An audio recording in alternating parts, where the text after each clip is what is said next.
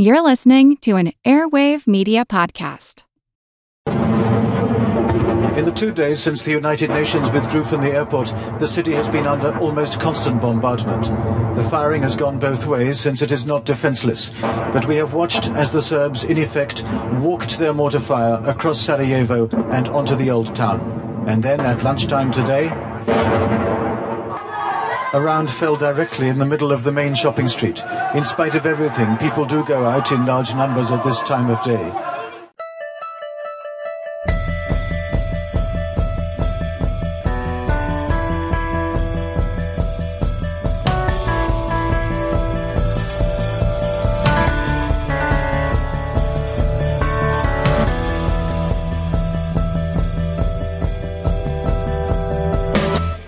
I'm excited to be here with Alex Hasty of Ohio v. the World podcast. Been on the program before. We're doing a special thing here. We're running one of the Ohio v. the World podcast episodes. I can't endorse Alex's show enough. It's very My History Can Beat Up Your Politics in that vein, if you will. And I think if you're listening to this, you're going to enjoy it. Alex, how are you? I'm doing well, Bruce. Thanks for the kind words. I mean, you've been doing podcasts since, I don't know, 04, 05 or something like that, and you're one of the first shows I started listening to. And so that's probably why my show follows a pretty similar format to yours. I used to call in my podcast on a payphone. That's how old it is. No, I'm only kidding. Of course, we had podcasting, and I wasn't even the first one, not even by a long shot. The episode we're going to run today, and you've been very generous to allow us to have that on My History Can Beat Up Your Politics. It aired a couple of years back, and it's about the Bosnian War, say the war in Yugoslavia, however one might describe that conflict. More specifically about the Accords, which took place in Ohio, in Dayton. Anything strike you about that episode, or anything come back to you that's kind of significant? Yeah, I mean, first of all, it's sadly relevant today. You know, this is when it happened in 91 and 92, when it started, it was a civil war in Europe, a product of the breaking up of these Soviet republics and the Warsaw Pact nations as they go from communist to whatever form of government and, economy that they choose. And people were stunned, thousands die, hundreds of thousands of refugees in Europe. How could this happen in Central Eastern Europe? I can't tell you how many times, in the episode, I talk about how shocking that was.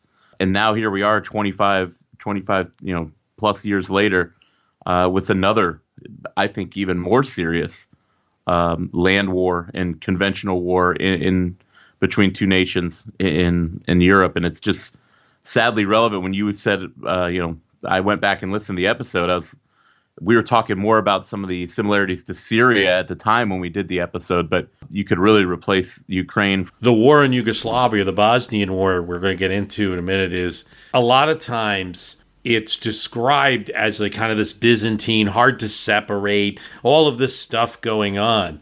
But in the end of it, when you pull the veil off, there is aggression. It might have been aggression in multiple directions, but there were a bunch of people who did not want to fight, and they were warred upon, in addition to other independence movements and other things going on.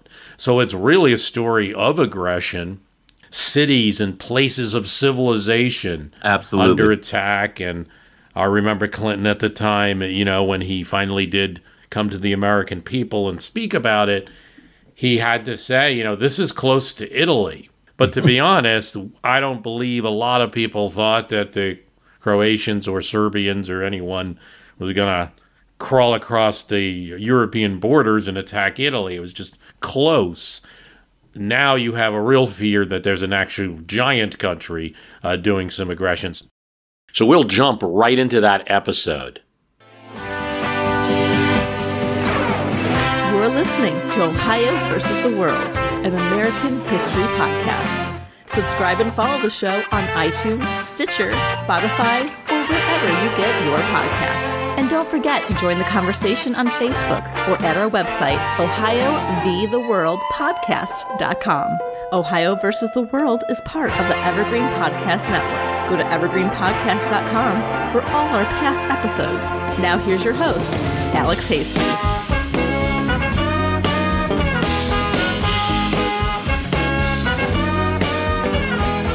Hey guys, welcome back. It's episode 14. And today we're talking about Ohio versus peace. We'll be talking about the Dayton Peace Accords. Our guest today will be Ohio State history professor Teodora Dragostinova. Professor Dragostinova is a specialist in Eastern European history. Originally from Bulgaria herself, she moved to the United States in the late 1990s. She's a wealth of knowledge. We're so glad she was able to join us. The former Yugoslavia is a place that the United States went to war 2 different times in the 1990s. Yet it's not very talked about. And I want to figure out why. What was this conflict? Why did it take us so long to intervene?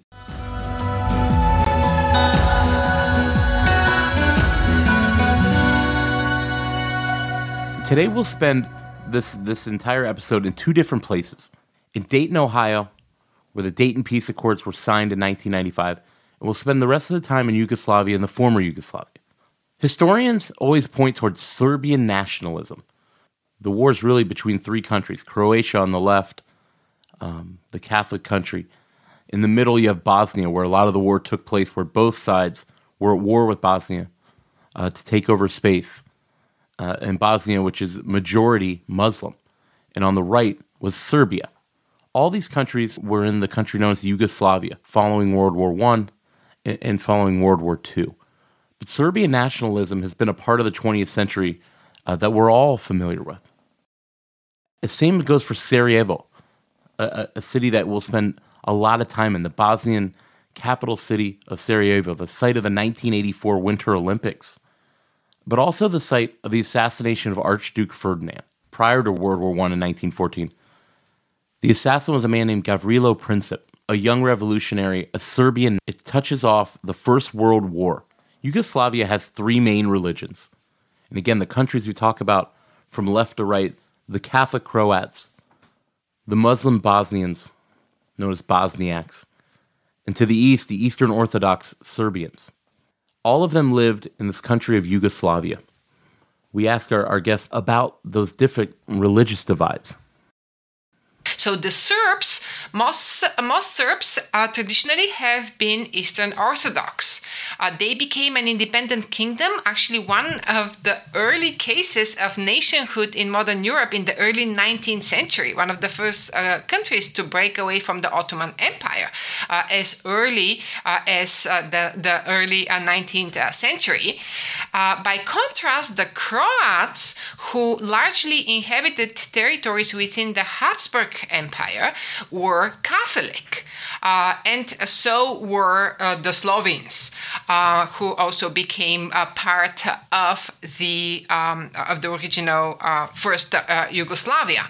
Now, what is interesting is because many of these territories had been under the rule of the Ottoman Empire for centuries, since basically the 14th century, and the Ottoman Empire is, as we know, one of the greatest Muslim empires.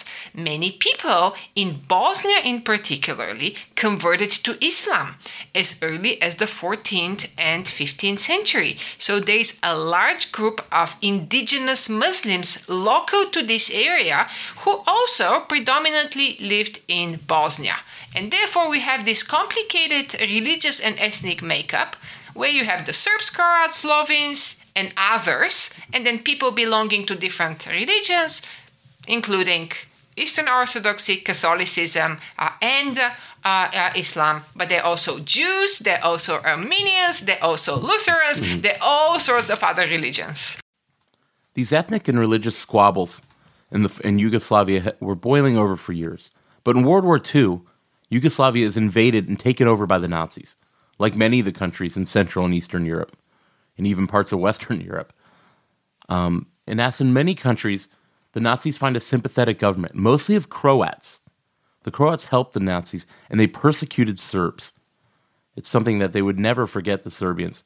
The Croats took over the government with the help of the Nazis. They had a checkered flag that they used as a symbol for the struggle, in the Civil War that we talk about in the 1990s. The Croatian flag would bring back that checkered flag, although they wouldn't have the same Nazi tendencies.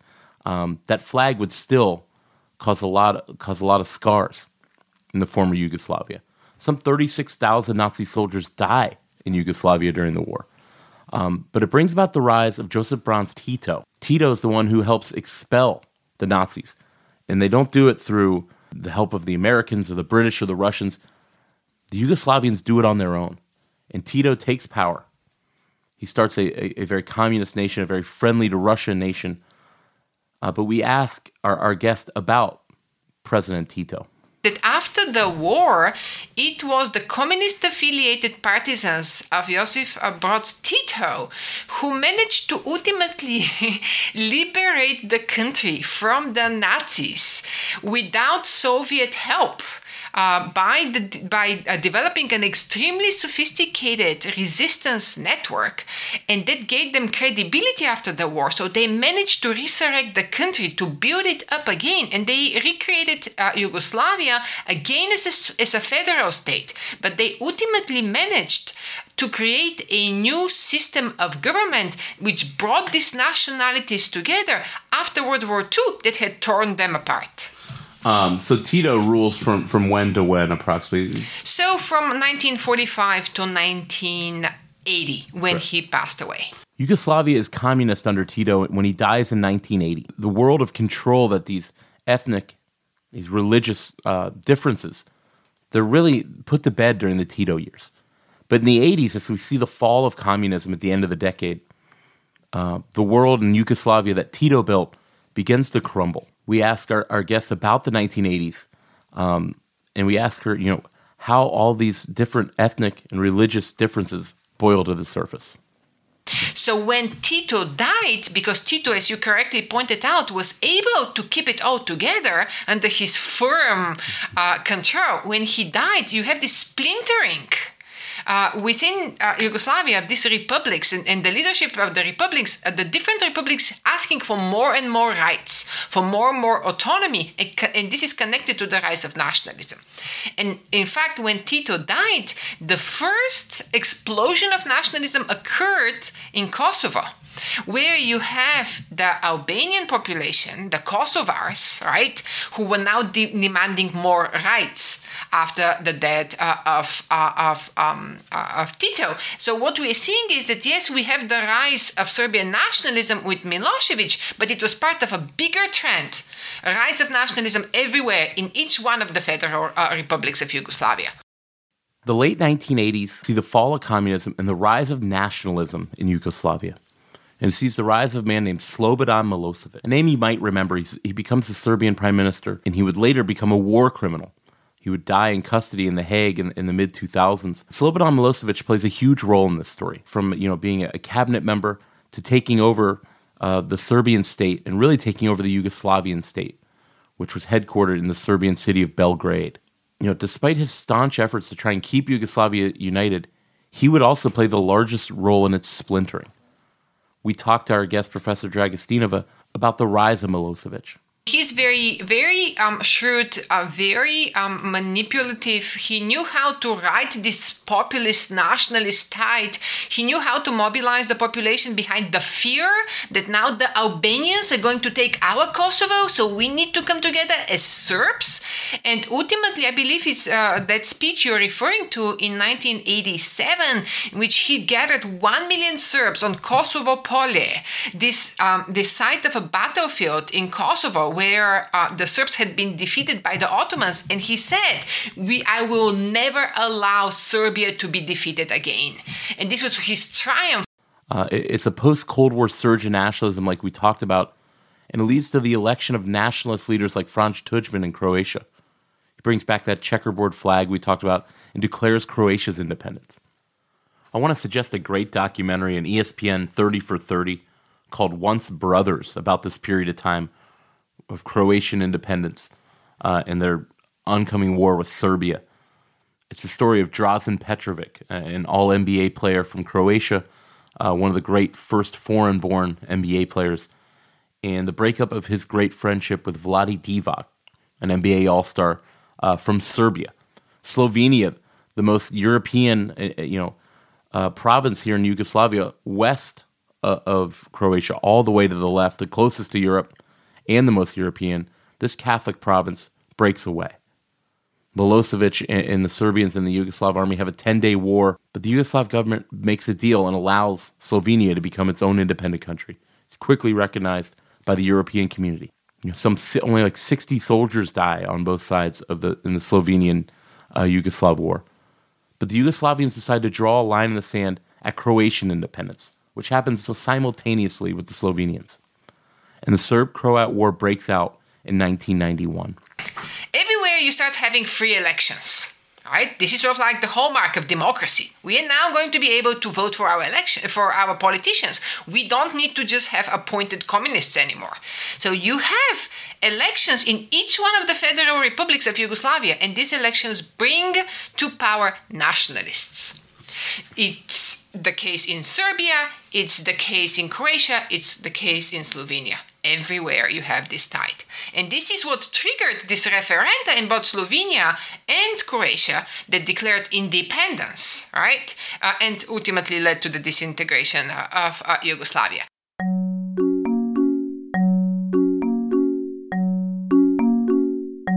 As Alex's guest says, Slobodan Milosevic was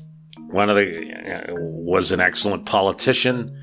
David Halberstam in his book describes him as a chameleon, just able to realize what people want and give that to them in order to acquire power, which would be what politics is if we weren't talking about war and violence here. There is an American attempt to try to look at things here in 1990, 1991. Lawrence Eagleburger is actually a former diplomat in Belgrade. He knows people. He knows Milosevic. And he comes to Yugoslavia and meets not only with Milosevic, but unprecedented for the time, he makes a point of meeting with all the various ethnic groups. But Milosevic, he has found, is a different person from the Milosevic that he knew. A young kind of inspiring politician that wanted to modernize Yugoslavia and bring it into the Western world.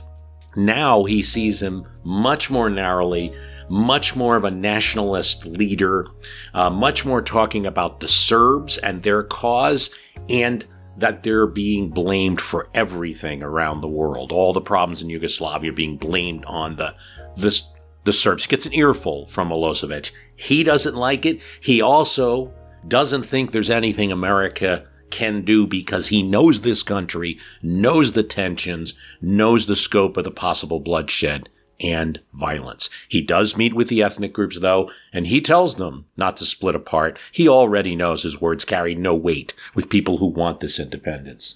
Indeed, when a Slovenian representative, Peter Jambrek, from the Demos party, which is about to win its country's elections, very nationalist party, Eagleburger says, when Jambrek asks him, if we declare independence, what will America do?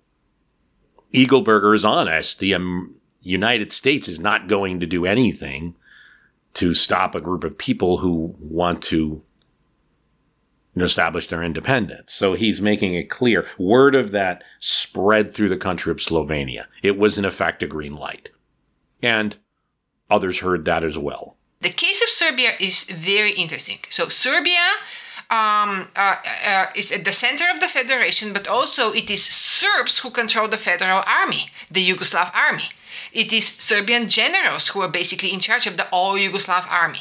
So the all-Yugoslav army becomes a tool for Serbian nationalism. They're riding the tide of Serbian nationalism because they're ultimately saying, well, we want to keep Yugoslavia together because they're all of these Serbs in Croatia. They're all of these Serbs in Bosnia. We need to protect them. And this is why they think they have the legitimacy to send the Yugoslav army to protect the Serbs, because they're protecting supposedly the integrity of Yugoslavia, but it's ultimately a Serbian nationalist movement. The war between Croatia and Serbia grows violent right away. Bosnia, which is in between the two countries and has a large number of Bosnian Croats and Bosnian Serbs, becomes the major battleground. There's condemnation from the United States and the United Nations and Europe, but there's very little involvement. But why not? It's a European war, a European ground and air war. It's clear that ethnic cleansing is taking place, civilians being killed by the hundreds and even thousands. But the U.S. doesn't get involved. We're going to play you 3 clips before we hear from our guest. And the first is Secretary of State James Baker in 1992 at the beginning of the war. And then second is quickly from Clinton's Secretary of State, Warren Christopher, who we'll hear more from. And the last clip, the longer clip, is from President George Bush. It's during the 1992 presidential debate. He's on stage with Ross Perot and the future President Bill Clinton. And a question is asked about why he hasn't intervened in the Bosnian War. There will be no unilateral use of United States force. As we have said before, we are not and we cannot be the world's policeman. The United States is not prepared to put ground troops into Bosnia in order to resolve or impose a solution onto the conflict there. Because I learned something from Vietnam. I am not going to commit U.S. forces until I know what the mission is, till the military tell me that it can be completed, until I know how they can come out. We are helping. American airplanes are helping today on humanitarian relief for Sarajevo. But when you go to put somebody else's son or daughter into war, I think you got to be a little bit careful, and you have to be sure that there's a military plan that can do this. You have ancient ethnic rivalries that have cropped up as Yugoslavia is dissolved or getting dissolved, and it isn't going to be solved by sending in the 82nd Airborne. I think this is a great question. I have to imagine that fatigue of war plays a role here. I mean, after, as you mentioned, it's after the first Iraq war, and most likely reluctance to engage in another military conflict plays a large role here. To the excellent commentary of Alex and his guest, Professor Theodora Dragostinova from Ohio State University, I'd also add, I am not surprised at all that in 90, 91, 92, George H.W. Bush and the Americans generally did not want to get involved in a Yugoslavian war. Brent Scowcroft, Bush's national security advisor, felt that the United States had put a lot into that Gulf War, and getting involved in another conflict was difficult. Bush was seen as a foreign policy president. Starting in 1991 and moving forward, you're going to see a candidate, Bill Clinton and others, criticizing George H.W. Bush for, yeah, you're so great in foreign policy, but you're not doing enough at home. But also, we have to remember that it's not just the United States, it's also the European countries, especially Germany, in the aftermath of the fall of the Berlin Wall, in the aftermath of the reconstitution of Germany as a unified state. Ultimately, all of these countries believe in self-determination, and they believe that they need to support independence. And this is ultimately what by supporting the independence of Croatia and Slovenia, the European powers as well, they're left without any choice. What are they going to do if you're going to support the independence of a country and then you have to let them solve that issue, right? So it's a very complicated question, and probably, there's still a lot to be researched there. There's another factor, and that factor comes from David Halberstam's excellent War in a Time of Peace, which is about America's involvements during a time when we weren't really at war, but still seemed to have military conflicts. Here's what he says. Thus, a fascinating critical issue which overshadowed the violence in Yugoslavia came from a third country. Not what was good for the people of Yugoslavia, but what was good for Mikhail Gorbachev and American-Soviet relations. Gorbachev was attempting to navigate his way through the difficult, indeed treacherous period. But the question for the Bush administration from the start had been, how far could Gorbachev go? What, in the opinion of his potential powerful domestic enemies in Moscow, constituted Russian soil? And what parts of the Soviet Empire could be let go without paying too high of a political price? What would Moscow do, for example, about Ukraine, a part of the Soviet Union, and perhaps even of Russia, that nonetheless thought of itself as historically independent? He's writing this book in the 90s, folks. The Soviet Union, eventually Russia, as far as Bush and the men around him were concerned, was like a baby in an oxygen tent. Yugoslavia is very much a peripheral issue, and in the eyes of Bush's top people, Gorbachev's problems greatly outranked Yugoslavia. But it also had repercussions in our dealing. America could not appear to back a breakaway province in Yugoslavia without setting a dangerous precedent for the Soviet Union and Russia that might also splinter apart. If the United States tolerated the birth of Croatia and Slovenia and recognized them, then we might have to recognize Ukraine as a newly incarnated nation. Yeah, that's David Halberstam writing in the 1990s. You can't make this stuff up. Ukraine is a factor. Got to be careful here. This has nothing to do with the current conflict, just because we're naming that country and there's events there. But it is an interesting factor that it turns out that the U.S. did not want Gorbachev to lose. I mean, it sounds heartless, right? But that is so important to American policy. The gains from ending the Cold War were very high. Bosnia and its capital, Sarajevo, become the center of the war. As the Serbians and the Croats battle with the Bosnian army and the militia over the territory claimed outside of that, the Serbians and the Bosnians go to war over the city of Sarajevo. We talk about the thin veneer of civilization that we all live under, this idea that we are such a civilized people now. But to go back and look at the city of Sarajevo, the Bosnian capital, nowhere is the thin veneer and just how close we are to barbarism and war. Nowhere is that more evident than in Sarajevo. People of all religions and ethnicities live there. It's the ultimate melting pot. The Winter Olympics are there in 1984, held in Sarajevo. 1984. We're talking about 7-8 years before this city is, the subject of the longest siege of a major city in modern history. It's under siege for almost 4 years, beginning, in April of 92 and going till the peace agreement's finalized in 96. It's the front line of the war. In June 1992 alone, nearly 1,800 people die in Sarajevo, a major European city. Mostly civilians. Many people are trapped by the Bosnian paramilitaries that encircle the city. Shelling from the hills, surrounding the city, killed just indiscriminately. There's Sniper Alley, as it's called, on the city's, near west side, a terrifying area where snipers would set up in high-rise buildings, snipers on both sides, pick off soldiers, militia members, citizens, women, children, even members of the United States and United Nations peacekeepers.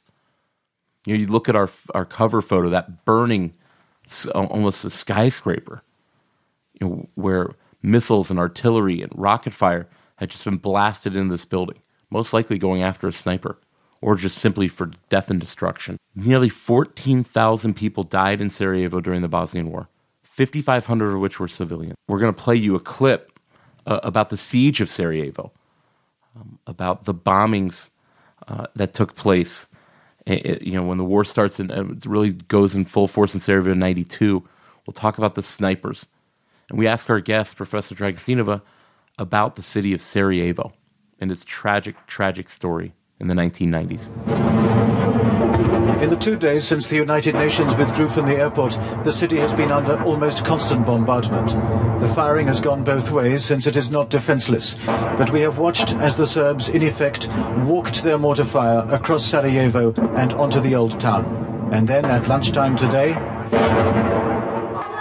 a round fell directly in the middle of the main shopping street. In spite of everything, people do go out in large numbers at this time of day. And the mortar claimed its victims at random among them. This is the second time there has been an attack of this kind, and it has to increase the pressure for outside armed intervention. Nothing else is working.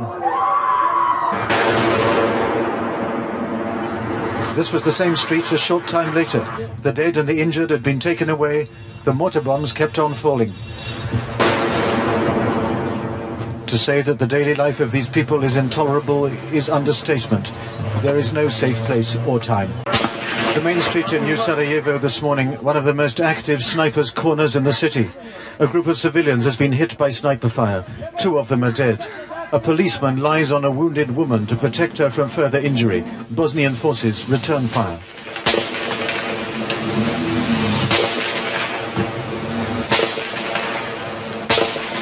The UN is on the scene, for this is part of the so-called protected corridor. It's a small incident, only a fraction of what happens in the city at a time of fierce and intermittent warfare, as the airlift continues under gunfire. And what happens in the city is only a fraction of what happens in the country. The truth has never been harder to know than now. The heaviest fighting has apparently been in the town of Gorazde, 45 miles southeast of here. According to government reports, 100,000 people are cut off there, including 30,000 refugees, 10,000 of them children. They are surrounded by Serbs with tanks and heavy artillery, who, according to these reports, are attacking. The people have no chance of escape or government forces of relieving them. So Sarajevo is really the poster child for the success of the second Yugoslavia of Tito.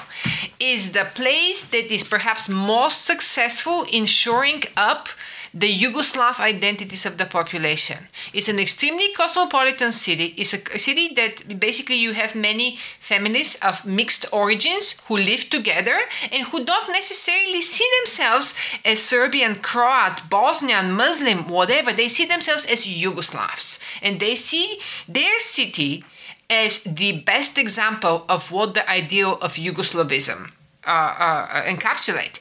And this is the importance of the Olympics, as you mentioned, of the Winter Olympics of 1984. What the purpose behind the Olympics ultimately is to showcase the success of Yugoslavia as a project and the ability of the communist leadership of the country to create a state, a country, basically institutions in this country that are supported by the population as a whole.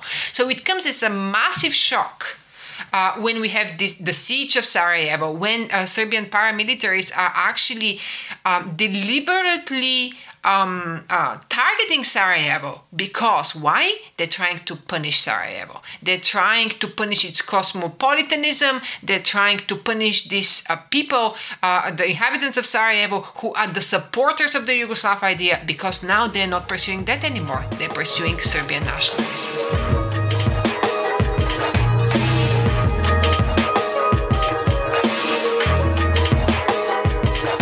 The war's in full swing, and the world is horrified to watch as the phrase ethnic cleansing becomes part of the international lexicon.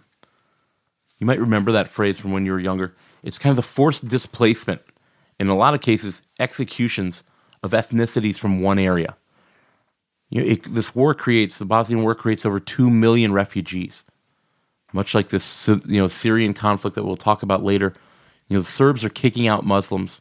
The Croats are kicking out Serbs and Bosnians. And vice versa. It goes both ways.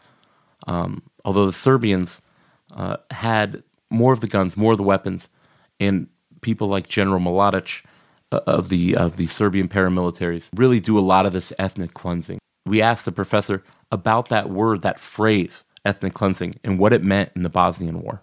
So you have ethnic cleansing, and actually, even though the word ethnic cleansing is associated usually with the Yugoslav wars of the 1990s, the term ethnic cleansing historically emerged during World War II, when it was used to talk about, when it was used to describe the cleansing of territories that the Croats executed, basically cleansing territories of Serbs during World War II. So it has this very interesting origins. The way it is used by journalists and policymakers in the context of not only, by the way, the Bosnian War, but also the Croatian War, it involves the capturing of territories and the cleansing of ethnic elements that are seen as undesirable for the consolidation of power that the particular ethnic group wants to carry out in these territories. So when Croats want to consolidate their power in Krajina, in Croatia, they ethnically cleanse the Serbs in this area. And when Serb paramilitaries are trying to cleanse territories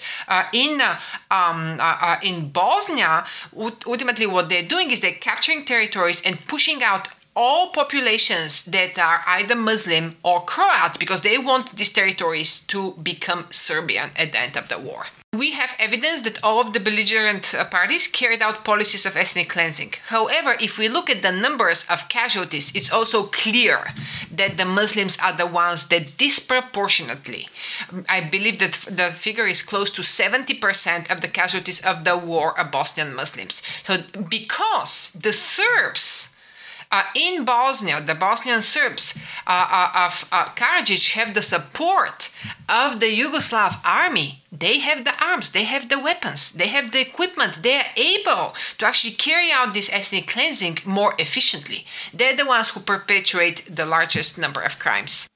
And in the summer of 1995, 8,000 men and boys attempt to escape the city of Srebrenica. In July, the General Mladic of the Bosnian Serbs, a man now in jail for life as a war criminal, he carries down the hunting down and mass execution in the wooded areas and hills outside Srebrenica of Muslim men and boys. Word of the massacre gets out, and the United States, Bill Clinton, Secretary of State Warren Christopher, they can no longer not act. They start talking with NATO allies, but we talk about the importance and the devastation that was the city of Srebrenica and the executions. That is a wonderful question. So this is where we really see the importance of these UN peacekeepers that we were discussing previously. This is a city designated as a safe zone. Safe zone under the protection of predominantly Dutch peacekeepers. And ultimately, when Serbian paramilitaries arrived in this area, the Dutch did nothing to prevent them from separating the population, men and boys separated from women and girls, and taking them in small groups and larger groups to the woods and elsewhere, keeping them in a stadium overnight, but also starting those shootings and ultimately killing, as you indicated, around 8,000 people in the worst massacre in Europe at that point after World War II. So it really showed the unsustainability of the way the world community was handling this conflict. And what is actually interesting is not interesting, but it's indicative that very soon, so the massacres in Srebrenica occurred in July of 1995. It is that a month later, in August of 1995, that NATO forces began airstrikes. That was sort of like the last drop that convinced the world community that something has to be done to come to an end, to bring this conflict to an end. The shelling of Sarajevo's Central Market during peak shopping hours on a Saturday morning has shocked this city. It is the worst single incident, at least in Sarajevo, of the Bosnian Civil War.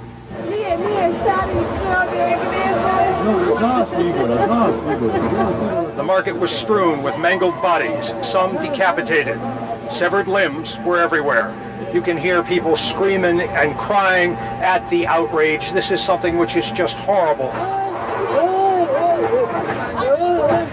And we all know, like so many times before, that it came from the Serb fascist positions. This massacre is cold-blooded murder made by Muslim leadership in order to blame Serbs.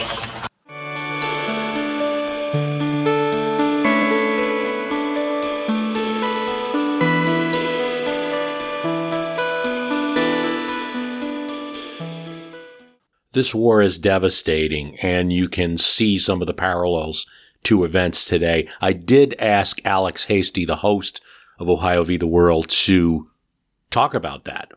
Urban warfare, the bombing of, giant, apartment buildings and downtown buildings that you see in this war, so closely mirroring. But one thing that is totally different, and I should start by saying, another similarity is how long it takes the United States to actually get involved, more so than on the humanitarian end. But the difference, I think, that's so important here is Russia being a nuclear power, Russia being a superpower. And that's kind of changed the dynamic here than what we saw in Bosnia, where it was more of just a hands-off approach from both the Bush and Clinton administrations. This is something where we have a hands-off approach out of necessity, not by choice, where we don't want to escalate the war. I fear how, in Ukraine, you always hear them talk about we gave back our nuclear weapons in 91 and 94, and we were promised security. And you see a war of aggression like this from Russia and the United States not being involved militarily because of having nuclear weapons in that country. And it does concern me about how other nations will look at the importance of getting nuclear weapons and how it can be a deterrent. And it's, how do you talk somebody out of that when you see the way that the United States you got them in this conflict? You guys got them. I mean, Right. That's always the argument of or you guys used them as well. I remember being in high school and listening to the debating team, and that was the argument: should other nations have nuclear weapons? And at the time, it was the 80s. It was like, what are these guys crazy? And by the end of it, I was like, they're kind of right. The more that have them, maybe we can get some kind of deterrence going in different directions. But I think that what you're saying is totally relevant there. Look, I mean, a historical parallel, just to throw one out, I did a series on Neville Chamberlain in Munich. Yeah, that was great. Part of it operating there was very similar. In other words, not only was Britain like, we can't do this just for Czechoslovakia because we don't want to lose some troops or something like that. There was also a direct threat to the country, and that was the new invention of airplane warfare and the perfection of it in the Spanish-American War. They saw what happened to Spain, to Guernica and other places, and they didn't want that to be London, which it soon would be, but when they were better prepared. Absolute threat. I just did one on the Ethiopian and Italian invasion of Ethiopia.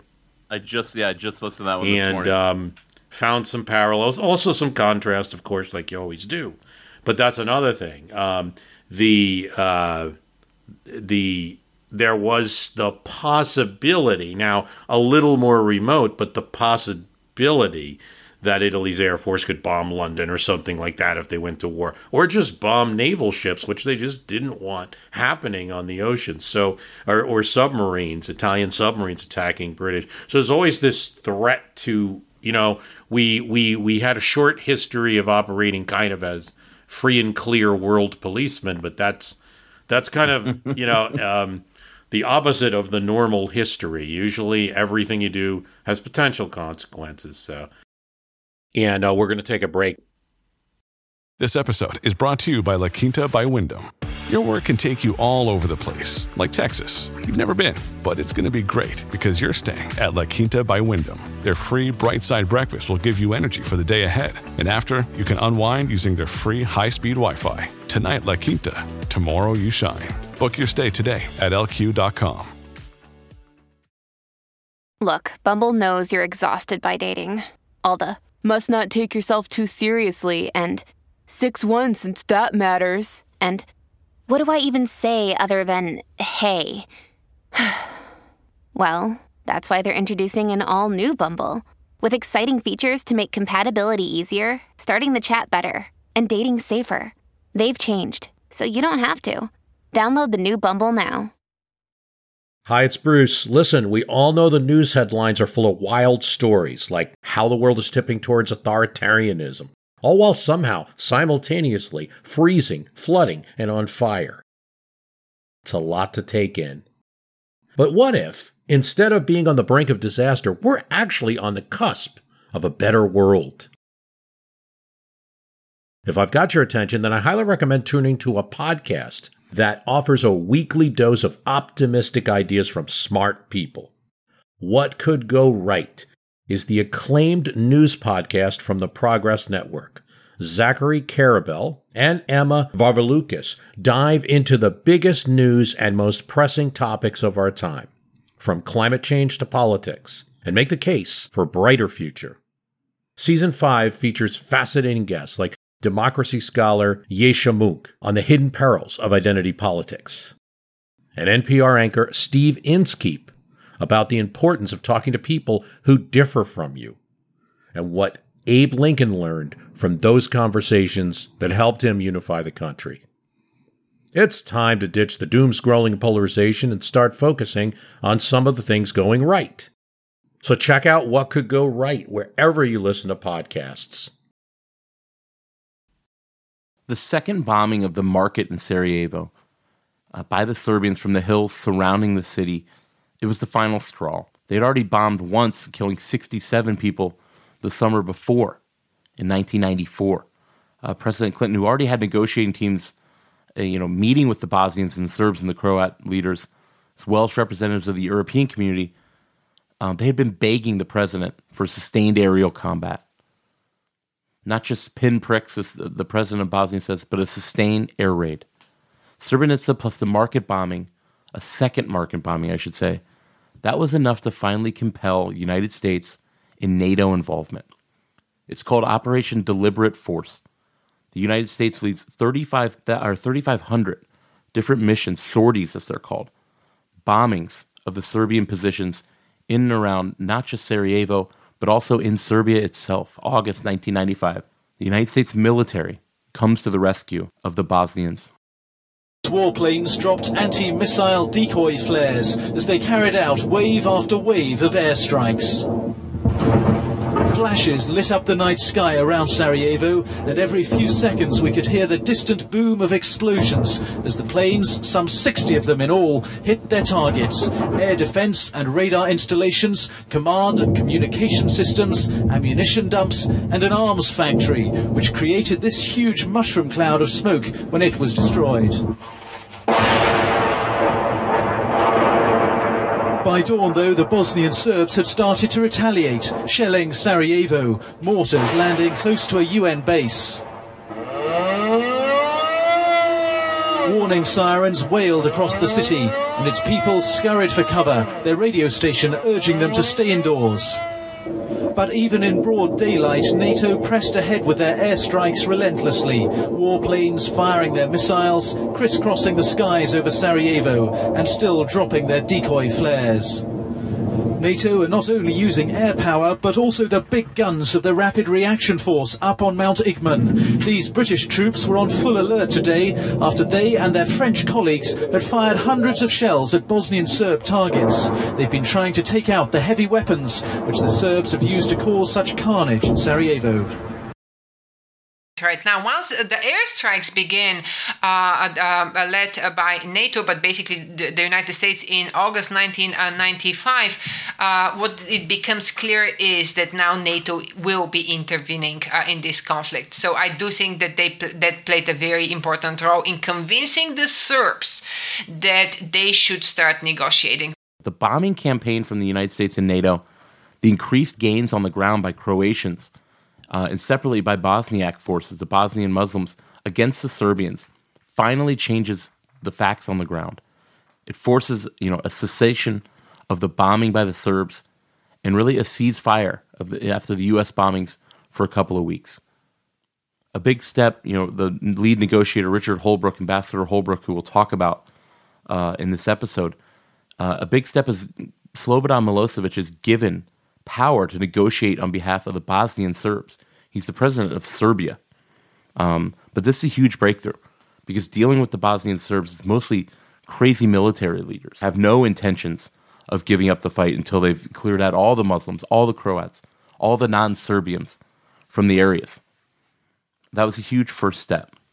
But it's also proof that the NATO intervention was working, that the United States involvement was finally making a change. And one of the first questions I wanted to ask the professor when we sat down was, why was Dayton, Ohio picked for this? Why not Camp David or D.C. or Geneva or Paris or New York? Why the hell was the peace conference held in Dayton, Ohio? But we also asked Ambassador Holbrooke, why Dayton, Ohio? So I believe this is Richard Holbrooke's idea. Richard Holbrooke, who is the main negotiator representing the United States, a very experienced diplomat who tried to bring together the three parties being the Serbs, the Croats, and the representatives of the Bosnian Muslims.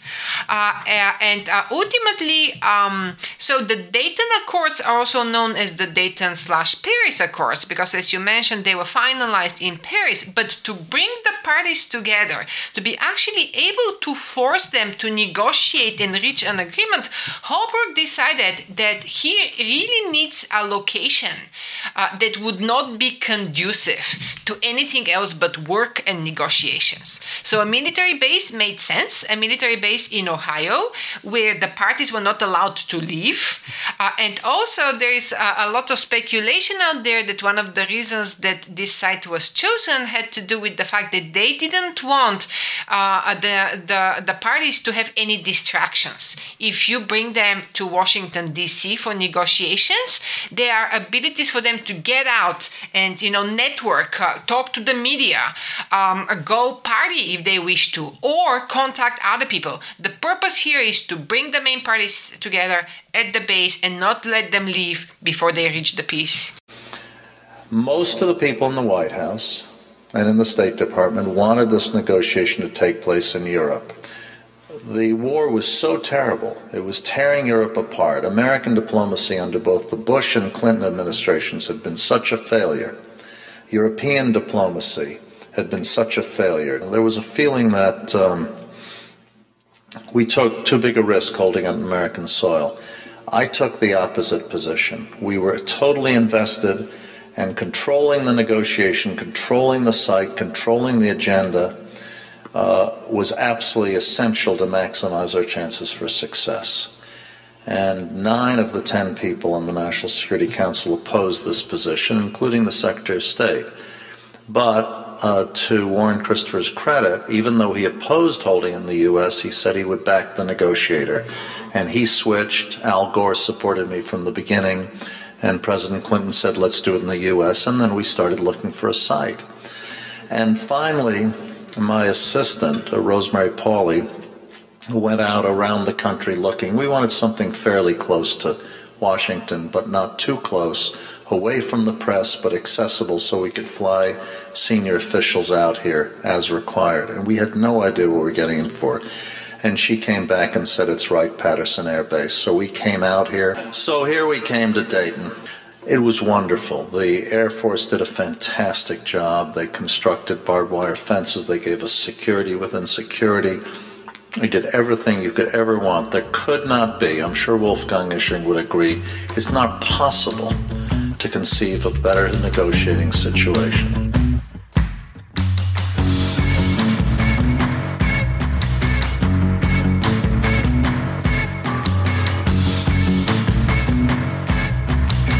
As the negotiations get underway in October of 1995, it's a process that is supposed to be only a couple of weeks. They basically set a 17-day limit, and that's extended to 20 and then to 21 days, which is the final amount of time it would take. But the progress is incredibly slow going. The Bosnian land's going to be split up. The country of Bosnia will exist, but its former land is going to be shared. The challenge is making a map of those controlled areas at the time of the ceasefire and making sure a settlement can be reached. The Bosnians demand that they have 51% of the land. I love maps. I love just looking at maps. I've been that way. I can look at maps for hours, even when I was a kid. But maps play a huge role in the Dayton Peace Accords. And not just maps, but digital maps. The kind of Google Earth, Waze, type maps that we now carry around in our pockets. In 1995, that technology was really only wielded by the U.S. government. We brought a friend into the show, Eric Labeo, a listener, an old high school friend of mine, who's a GIS consultant, a modern cartographer. We talked to Eric about the importance of mapping in the Dayton Peace Accords and how it helped lead to peace in Ohio. Yeah, it's huge. I mean, at the time, you've got to think there really isn't the ability to update maps quickly. At this time, this is when GIS, digital cartography is coming into form. Before that time, you're dealing with paper maps. It's something that would take a lot of manual, artistic, very labor intensive. And how do you measure things when you're dealing with paper? It's a time consuming process. It's not digital. So the fact that they could use digital mapping to, at this time is huge. They were able to, in basically real time, and it sounds like a few hours at a time given the technology, measure how much area belonged to which side. If you redraw the map, how does that change the boundary? How can we quickly redraw that boundary? You need digital cartography. You need GIS to do that. As we talked about, these negotiations were only supposed to be a little over 2 weeks. They're extended to 20 days. And even at that, day 15, day 16, we're really no closer. There's some breakthroughs. Milosevic, who does make some concessions here, working closely with the United States, he concedes Sarajevo to the Bosnians. A huge breakthrough. A truly important move. There was talk of a planned partition of the city, a la Berlin following World War II. But an issue develops about the Bosnian Muslim city of Goražde. This town, a somewhat large town, 70,000, 80,000 people, was the center of conflict, but it's a little pocket of Muslim resistance, 20 or 30 miles behind the new borders of Bosnia into Serbia. President Izetbegovic of Bosnia, he refuses to give up Goražde. Milosevic doesn't want to give it up. It's too far into the territory. We've already settled this. This town, though, is almost entirely Muslim. And Milosevic again relents. And he agrees that if the United States will pay for a road, he will allow a corridor through the mountains to be carved out to include Goražde. It's a road from basically Sarajevo to Goražde to connect it to Bosnia. He gives up some more land, but of course, this undoes the percentages, balances. So somewhere else, Milosevic wants to make up room. But they take Milosevic into the mapping room at Wright-Patterson. The United States Air Force, personnel flies him around like a video game. These 3D maps that they used for the bombing of his country, of Serbia, just weeks before, that brought him to the peace table. It's explained to him, this is the same program that we use for not just mapping, but for bombing. And something he had never seen. It's like Google Earth, 1995 style. And a guy's flying him around with a little joystick, and he's looking at, places that he knows. It's an impressive display of American technology, and more importantly, I feel like, of American military might. We ask Eric about this process of bringing in Goražde, which really would be a big breakthrough in the negotiations, and also, again, the role that modern cartography would play. How much power does this nation have, right? How powerful is the U.S. at this point? Look at this technology they can bring to the table. I can zoom in and see, the village that I grew up in. No one's been able to, until that point, I'm sure this is the first time he's laid eyes on that type of technology. So I think in two different ways, it shows sort of power of, from the information side, what they can bring to the table, but it also shows, I think fairness or openness. It's transparent. I think that might be the best phrase to use. It's a very transparent way to share information.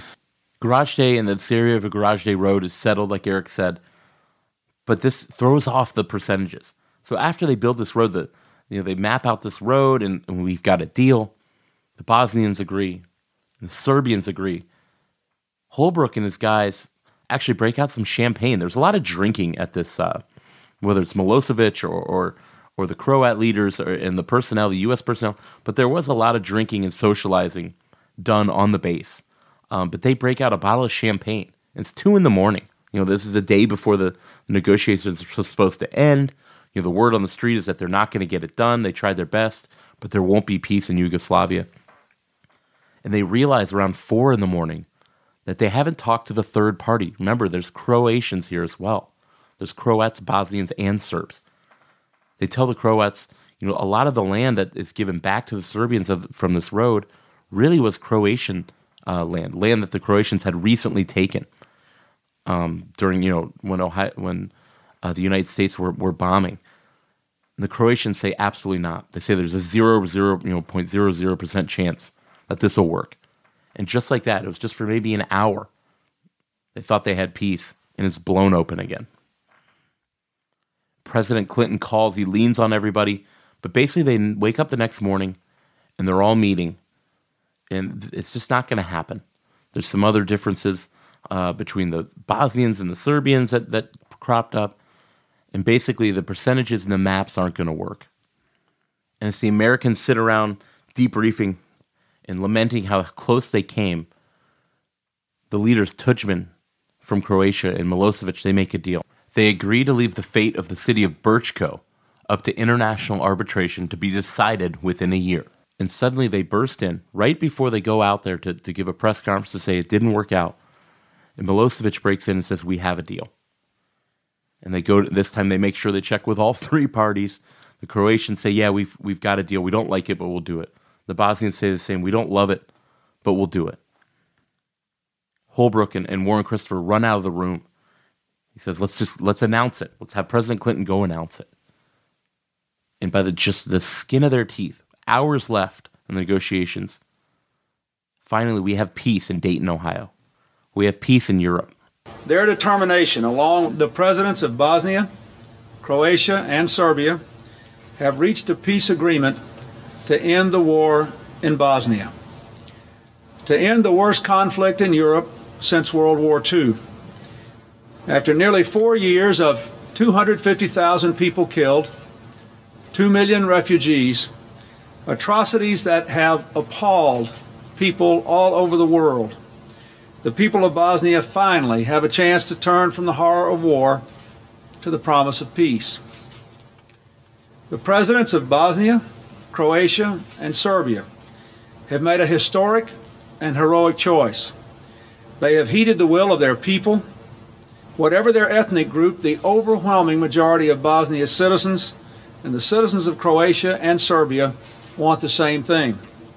They want to stop the slaughter. They want to put an end to the violence and war. They want to give their children and their grandchildren a chance to lead a normal life. Today, thank God, the voices of those people have been heard. I wonder if we could ask the three presidents to stand up and for us to join them standing and express our appreciation for what they've done in Dayton and our hopes for the future.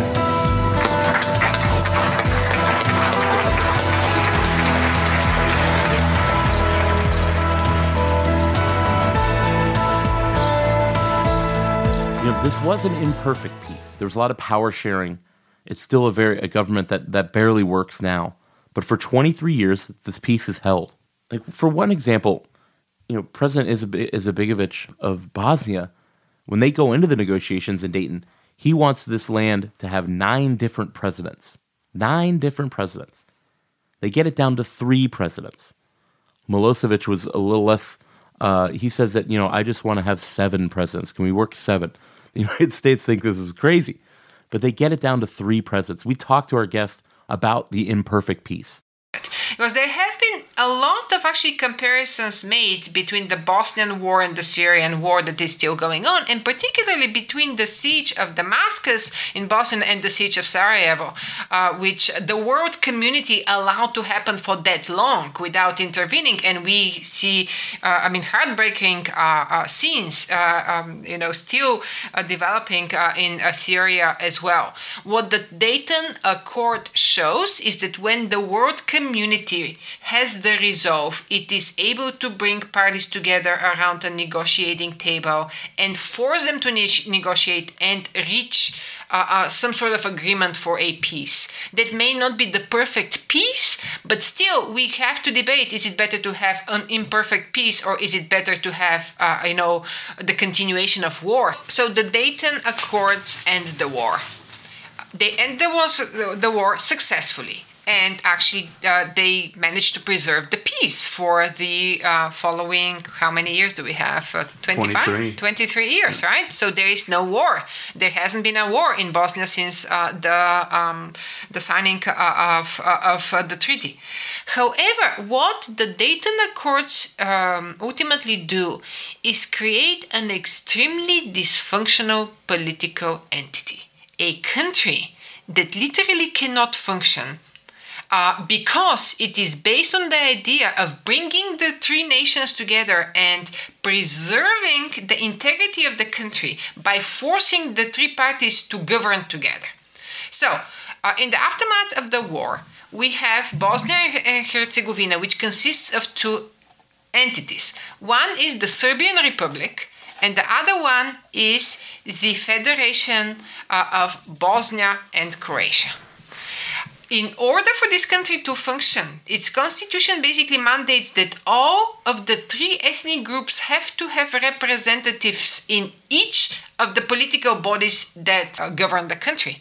So there always has to be 1 Croat, 1 Serb, and 1 Bosnian Muslim in any ministry, in any committee, in any political organ that executes any policy. And that creates a country that instead of overcoming ethnic ways of thinking, actually enshrines ethnicity as the main principle of the organization of that country. And that creates many problems because ultimately people cannot say, you know what, I don't want to be associated with the Serbs, or I don't want to be thought of as a Croat, or, fine, I'm a Bosnian Muslim, but that's not that important for me. That's not something that I need to be thinking about every day. Virtually impossible under the structure of this new entity that's created. One of the questions that historians, that I've always asked after I started studying this conflict and the peace process, the many failed peace processes that you see from the British and the French from 1991 to 1995. But the real question is, why did it take so long? Why did it take so long to get peace? And why did it take so long for the Western allies, NATO and the United States, to get involved? We ask our guest, why does the West take so long? As a historian, I cannot say that this surprises me at all. If we look back in history, the one example that should shock us right away is the situation of the German Jews fleeing Germany in the 1930s. Who helped them? How many Jews did the United States take in the 1930s? What happened to these people? They got stranded. No one intervened to do anything about these refugees. There were no plans made in order to accommodate them. And ultimately, when the war evolved, World War II that is, there's a lot of discussion out there. Did the Allies know about the Holocaust, right? And why didn't they bomb the trains or whatnot, right? So historically speaking, we do see that there is a reluctance of the world to intervene. It is just this is sort of like the nature of basically what the great powers do, and we see generally reluctance to intervene in conflicts.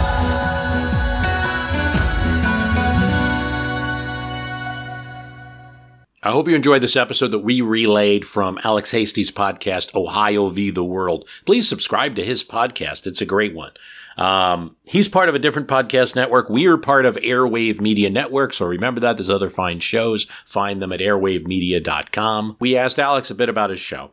So it's called Ohio v. the World. I'm based out of Columbus, Ohio. Franklin County. Yeah, Franklin County. We talk about the things I want to talk about, but it's an American history show. And the episode we're talking about today is a little more world history, but there seems to be some kind of connection in every episode to someone from Ohio, an event in Ohio, something to do with Ohio. But we don't want that to turn off our listeners in Texas and California. We don't try not to dwell on the Ohio aspect, but there's so much stuff in American history that's connected with the Buckeye State that we're able to kind of use that niche to get into all kinds of different topics. Today we're talking about the Bosnian War. We've talked about the annexation of Hawaii had a small Ohio connection, all the way through to Thomas Edison is an episode we're doing this year. And like I said, we did the presidents in 2020, seven presidents from Ohio. So there's so much history here that we've got pages of ideas, and our listeners send us new ideas all the time. We'll never run out of ideas, and that was a fear I had at the beginning. So how there's only so much history, yeah. I cannot agree more that I believe that the Buckeye State's so crucial to history, and that it's never an impediment to finding topics or talking about virtually any topic. So Alex's is really a history program of all, an American history program, because everything intersects. Like, you recently did a season on the presidents. Right. And they're great, and it's just presidents alone. So many presidents intersect with Ohio. Yeah, so we did most of our seasons. We do them in seasons and take a break for a few months, but we normally do about 12 episodes. And like I said, there was 7 episodes about the presidents from Ohio. Your Warren Hardings. I wanted to make the best Rutherford B. Hayes podcast that's ever been made, and I think I did that. I made a great Benjamin Harrison episode that I think you were on. That's right. And but you found that the reporter. I mean, you found experts for all these presidents. I mean, yeah, we had Alexandra Petri from the Washington Post was on, and she's great. She's up for a lot of awards for a book she just wrote recently, but she's really funny. And then we went to those presidential places too. I mean, to talk about Benjamin Harrison, not everybody knows about him, so we had to go to Indianapolis to speak with their executive director, who's a great guy, really innovative museum owner. And so, yeah, we really wanted to make and they're pretty long, but most of them are about an hour and 20 minutes, which is a little. We try to make them an hour, but when you're getting into a presidency, especially our McKinley episodes is actually 2 episodes long because there's so much going on there. Spanish-American War and this really important election in 1896. So I encourage people to go back and listen to those. I think they're some of our best work. But I mean, if you want to know about Rutherford B. Hayes, if you want to know about James Garfield, we had the great Candace Millard was on for our James Garfield episode. She's one of my favorite authors and historians. And Grant, we didn't really focus on the war for U.S. Grant. We really focused on his presidency, which I didn't know a ton about. But he's a president who's really shooting up the ranks. And his 200th, we've got some celebrations coming up here in Ohio. His 200th birthday is coming up. So his bicentennial is in April of this year. Well, great talking to you, Alex. And where can people find Ohio v. the World? Yeah, anywhere you get your podcast. We're part of the Evergreen Podcast Network. There's a bunch of good history shows on there, too. Evergreenpodcast.com, or just go to your iTunes, your Spotify, your Stitchers, and look up Ohio v. the World.